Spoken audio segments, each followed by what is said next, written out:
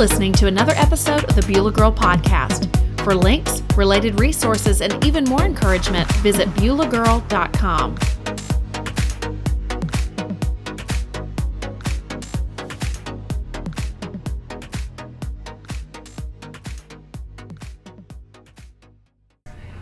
Hey guys, it's Suzy Lolley. I'm here with Carol Whitaker, and we are coming to you live from, of course, The Daily Grind, which is our favorite noisy place to record podcasts. So if you hear the authentic sounds of coffee, just know that's why. We're here from BeulahGirl.com, so if you need practical encouragement for women, then that is the place to go after this episode to find any resources and the related blog post. So we're continuing our series this month on what happens when we believe God's words are true. And in this particular episode, we're going to be talking about a man who experiences a tremendous reversal of fortune. And I don't know about you, Carol, but anytime I watch a movie where, a Hallmark movie, for example, it's going to end up happy. But at the beginning, you see the girl, she's dating the wrong guy. And you're like, what is your problem? You're dating this guy who makes a lot of money, but then he's a jerk. And we keep waiting on her to see some value in herself and to pick the right one, or just insert whatever situation. But we always love when there's a movie, a TV show, a book where something that seemed impossible finally came to pass. And we know that God's word is not like a Hallmark movie. It's absolutely true. It does have a lot of good endings in it, but the ones that we read there actually can be believed because they're true. And so let's talk about Zechariah and just begin by reading his story from the Bible. Okay, so Zechariah, we find his story in Luke 1, and I'm just going to read to you a few verses from there. But before I do, I was just reminded as you were talking, my husband just found this series that he thought I would like, and it's North and South by Elizabeth Gaskell. Have you ever heard of it? Yeah. I absolutely loved it. I've never seen it before, but it's sort of that idea throughout in the story. Of course, there's the main character. She doesn't really like this one guy, but there's an attraction between them, and he really likes her, and he has some character things that he needs to kind of iron out, and he finally, makes some changes because he's a pretty, I don't know how you describe him, but he's a little bit cruel businessman, and he takes her advice, makes some changes. She begins to see him in a different light. But you do have to go through there's 4 episodes, and it's based on a book, but you do have to go through that whole entire story before you see them finally both fall for each other at the end, and she helps save his factory that he's going to lose, and I loved it. But anyways, it reminded me as you were talking because I think it was Jane Austen who said that she lets her character suffer a little bit, but then everything neatly wraps up in the end. And don't we wish that in every situation in our life that could be true? But back to Zechariah, which we're talking about in Luke 1, he is told that a reversal of fortunes will occur in his life, but he doesn't have the reaction that you would think. If someone walked up to you and said, okay, I'm going to give you exactly what you've been wishing and hoping for or praying for, you would think that he would jump up and down in excitement, but that's not what happens. Instead, he has a little bit different reaction. He is a priest, and he has sort of been given the duty, when we start up with this passage, he's been given the duty of lighting incense. And as he's lighting the incense, he sees an angel standing at the right side of the altar. So this is what happens. When Zechariah saw him, the angel, he was startled and was gripped with fear. But the angel said to him, do not be afraid, Zechariah. Your prayer has been heard. Your wife Elizabeth will bear you a son, and you are to call him John. He will be a joy and delight to you, and many will rejoice because of his birth, for he will be great in the sight of the Lord. Zechariah asked the angel, how can I be sure of this? I am an old man, and my wife is well along in years. The angel said to him, I am Gabriel. I stand in the presence of God, and I have been sent to speak to you and to tell you this good news. And now you will be silent and not be able to speak until the day this happens, because you did not believe my words, which will come true at their appointed time. Meanwhile, the people were waiting for Zechariah and wondering why he stayed so long in the temple. What I love about that story, too, and we're going to dive into some lessons we can learn from it, is God could have snatched away that miracle just because of his unbelief. His unbelief. That was good English teacher language.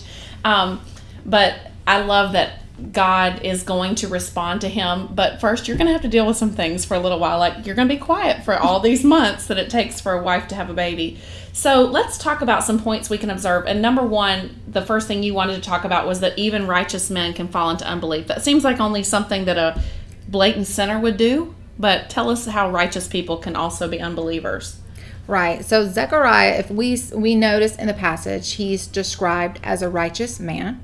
And yet we see that he fell into unbelief. When the angel gave him the incredibly exciting news that he would have the child he had prayed for, he asked again, how can I be sure of this? I'm an old man and my wife is well along in years. So he was pointing out to the angel, no, this cannot be true. I am old. My wife is old. We're beyond childbearing years.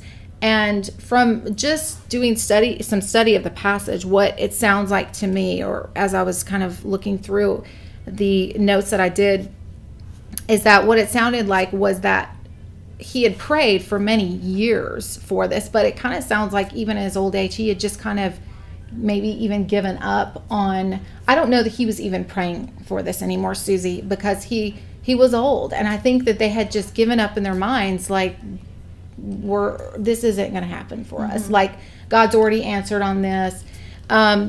So, I mean, we can just imagine that he had just sort of resigned himself to the situation, that he didn't really believe that it would change because he hadn't received the child up to that point, and he was old. He had prayed and nothing had happened. So I think when I read this is what I see in him is, I think that his response was that he was sort of unwilling to emotionally invest himself in something that sounded a little bit too good to be true. I don't know about you, but I've had situations in my life where when I was younger, I just blazed into situations with so much, I think, optimism. Yeah. And then there have been situations in my life, in relationships or in situations where I just had this rosy, this is just going to, be so wonderful. And then something happened that I did not see coming that just blindsided me and just crushed me. Right. And I think that now that I'm older, I can look back at those situations and I tend to be a little more jaded.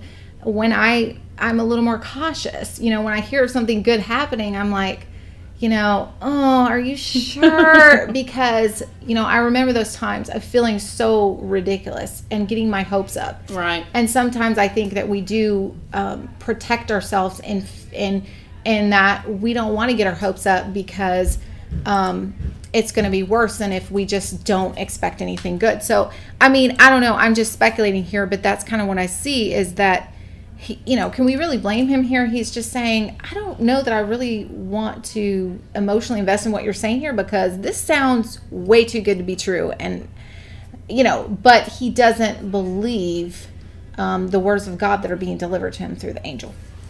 A couple things came to mind as you were sharing that, your observation. Number one, I thought of Moses and how he also was like, he had God come to him and say, I'm going to do such and such. He's like, wait, I have a stuttering problem. It's so funny that God is the one who made us. And then, was it Gabriel in the passage said, I stand in the presence of the Lord. Like, you're not telling God anything he doesn't already know, first of all. You're old. Yes, we are aware. Okay. He was there when you were created. He's kind of the one who did it. So I love that we come to God with our excuses and God's like, thank you for sharing that with me. I'm already aware. And the second thing that came to mind is, I just last night was talking to my husband and just being very candid, and I said, I have officially stopped believing for this one circumstance to change my life. And I said, I know a God who can split the Red Sea. So if he wants to do it, I know that he can do it. I feel like he has closed the door and we need to move on. But at the same time, the scripture came to me as you were talking just now. It's in Romans 5:5, and it says, and hope does not disappoint. And as I was talking to my husband last year about, I forgot what conversation we were having, but I was saying something about, I don't want to get my hopes up. And he said, Suzy, God wants us to get our hopes up. like he is a God of hope. And I think I've shared that on this podcast before. I feel like it's deja vu. We've been having the same conversation. But, you know, the Bible says there's nothing new under the sun. But even righteous men can fall into unbelief. But I want to pause to say there, though, that God's hope does not disappoint. And he's not embarrassed of us. You said, you know, you used to get embarrassed when you would have had so much rosy optimism and then it didn't work out. But God's not embarrassed of us if we choose to hope. That's actually a good characteristic. So we can get out of, you know, Zechariah's life that, yes, he was normal, but also we kind of need to snap ourselves back into believing when we have moments where we just feel like we can't believe it anymore. So the second thing that you observed in Zechariah's passage where the angel's talking to him is that God wants us to believe him. So that kind of leads right from what I was saying. So let's talk about that some. Right. And before I even do, I think too is that unbelief, I can think of so many times in my own life that unbelief has been an issue for me. And I didn't even know what that was until a few years ago. Like that's a thing, you know, like that's a sin, you know, like God doesn't, well, yeah, I mean, God wants us to believe him. And if we are struggling with belief, I'm thinking of, you know, in the New Testament, when I can't remember what situation it was when the man was praying, you know, help me in my unbelief, that sometimes it is so hard for our human minds to wrap around something that God tells us. And I think that in those situations, we need to even pray, Lord, help me. I just can't see it here. And I'm having a hard time believing you. But, you know, it sounds so simple, Suzy, to believe God's words. Like we need to believe God's words, but God speaks truth. He does not lie. That's what the Bible tells us.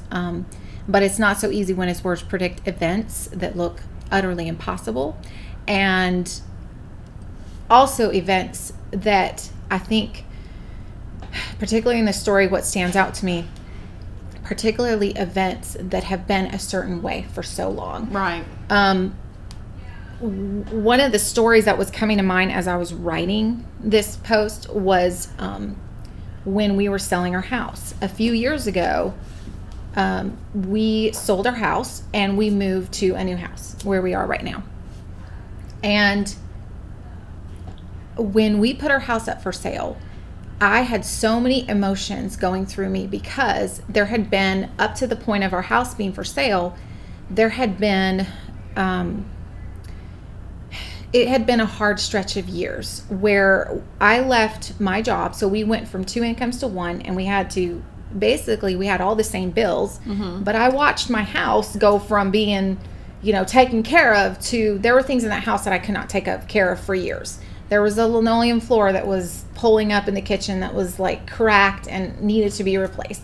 There was a 15-year-old shower upstairs where the grout was just so gross that no amount of cleaning could clean that. And there, you know, the trim, you know, just, it needed to be repainted. And my husband and I are not handy. So it's like, you know, these might be some really easy things to fix for people who like live at Home Depot, but we don't. And so we hire people to get things done. And if we can't afford to hire them, then we just, you know, live with it. Unless it's something major. So we lived with some of these things. And we also, when I left teaching, it was like a sunken market. So I had all these like doubts that in my head and things that people have told me, like, you know, you're not going to be able to sell your house, like, because it was 15 years old, because it had all these repairs that needed to be made. And so I actually prayed when my house was for sale that it would sell. I really was scared that it wasn't going to sell, even though God had been the one to tell us to move. And wasn't he going to sell our house if we were supposed to move? Right. And yeah, there was some fixing up, and we had fixed up our house. But when I prayed, there was a man that showed up to the door during the time I prayed. I was like, okay, he didn't have an agent. He just randomly saw the sign outside, which is what you don't do. And I was like, okay, this is the oddest circumstance ever. He had just been divorced, looking for a house, walked through it, contacted our agent. Long story short, he wanted to buy the house. But he was going through all the things by himself without an agent. And so she was very skeptical and advised me, do not go with this person. But it was like he showed up while I prayed, right? And I was like, okay, well, that was odd. Well, while he was getting his paperwork together, another person put in an offer, that was higher, that was full price. But we had told him that we're going to work with him. Yeah. So we ended up taking the higher offer, which in business is not a big deal, but I just did not have a good feeling about it. And we lost both offers. And what God told me, because the people that put in the higher offer retracted theirs, and then he was not really pleased that we'd gone with another person when we were working Right. it. So what God told me afterwards is that I didn't believe. I did not believe that my house was really going to sell. Mm-hmm. And God let us just suffer for a couple months. We did not get another offer. As like, I was like, what? That was unbelief? Like, what in the world?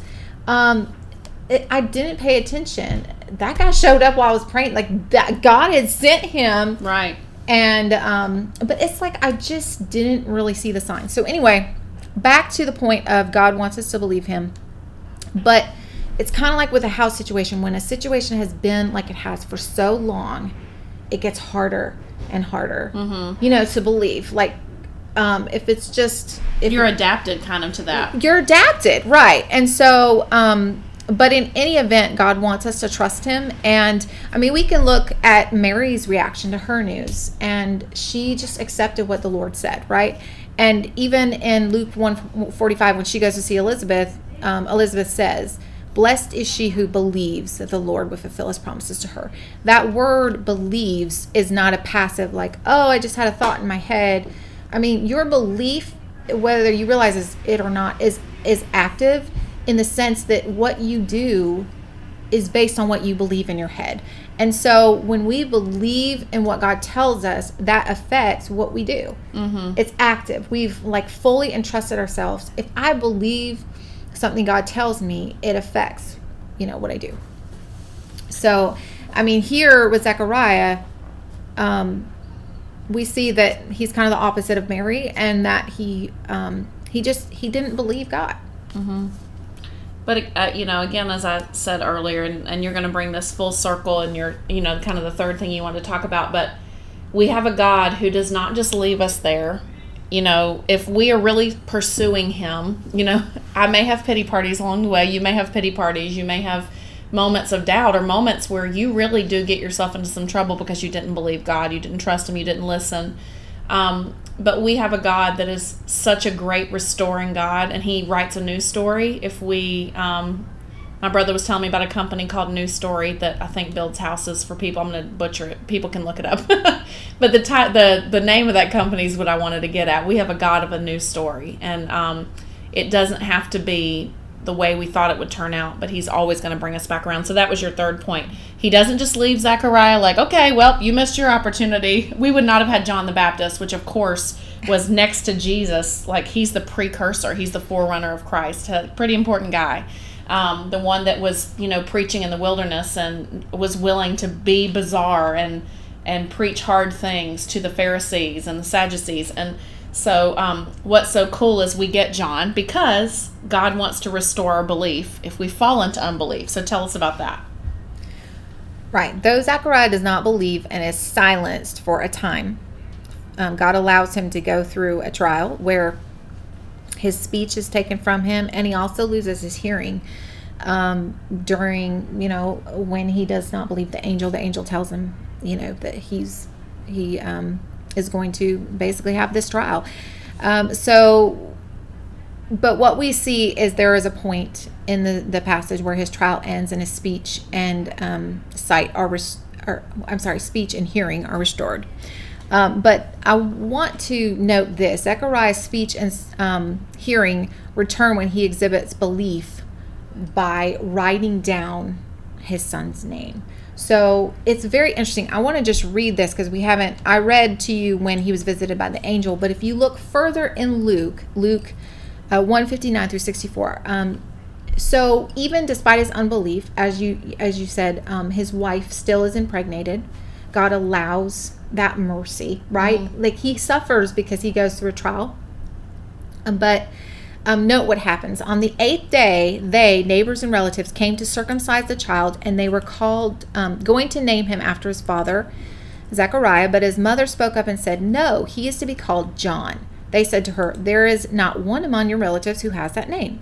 Then they made signs to the father to find out what he would like to name the child. He asked for a writing tablet, and to everyone's astonishment, he wrote, "His name is John." Immediately, his mouth was open and his tongue set free, and he began to speak, praising God. All right, so in this passage, what I want everyone to sort of note is the connection. The angel brought the message from the Lord, was the one who said his name will be John, right? And so he lost his speech and his hearing for this entire time. But no, when he had the opportunity to show belief in the angel's words, when the relatives were like, "Oh, well, why aren't you going to name him Zechariah?" And John's like, I can just imagine him like aggressively. I don't know if this really happened, but I just imagine him aggressively like grabbing the writing tablet and writing in huge letters, like, "This is my claim. Like, no, I'm not going to fall into belief this next time around. Right. I already did that at the temple. Been there, done that. I've been in silence for a little too long now." And one interesting thing too is, you know me, I like to do I like to study and do nerdy things like that. But I hope I even get this right. But one of the interesting things that I read was scholars, they debate every little detail. And they said, okay, his speech was silenced because he spoke words of unbelief, and his hearing was taken because he did not hear. Right. Like, he heard the angel's words, but he didn't really hearing listen. Versus listening, yeah. And I thought that was so interesting. And they said, oh, the trial he went through was so appropriate.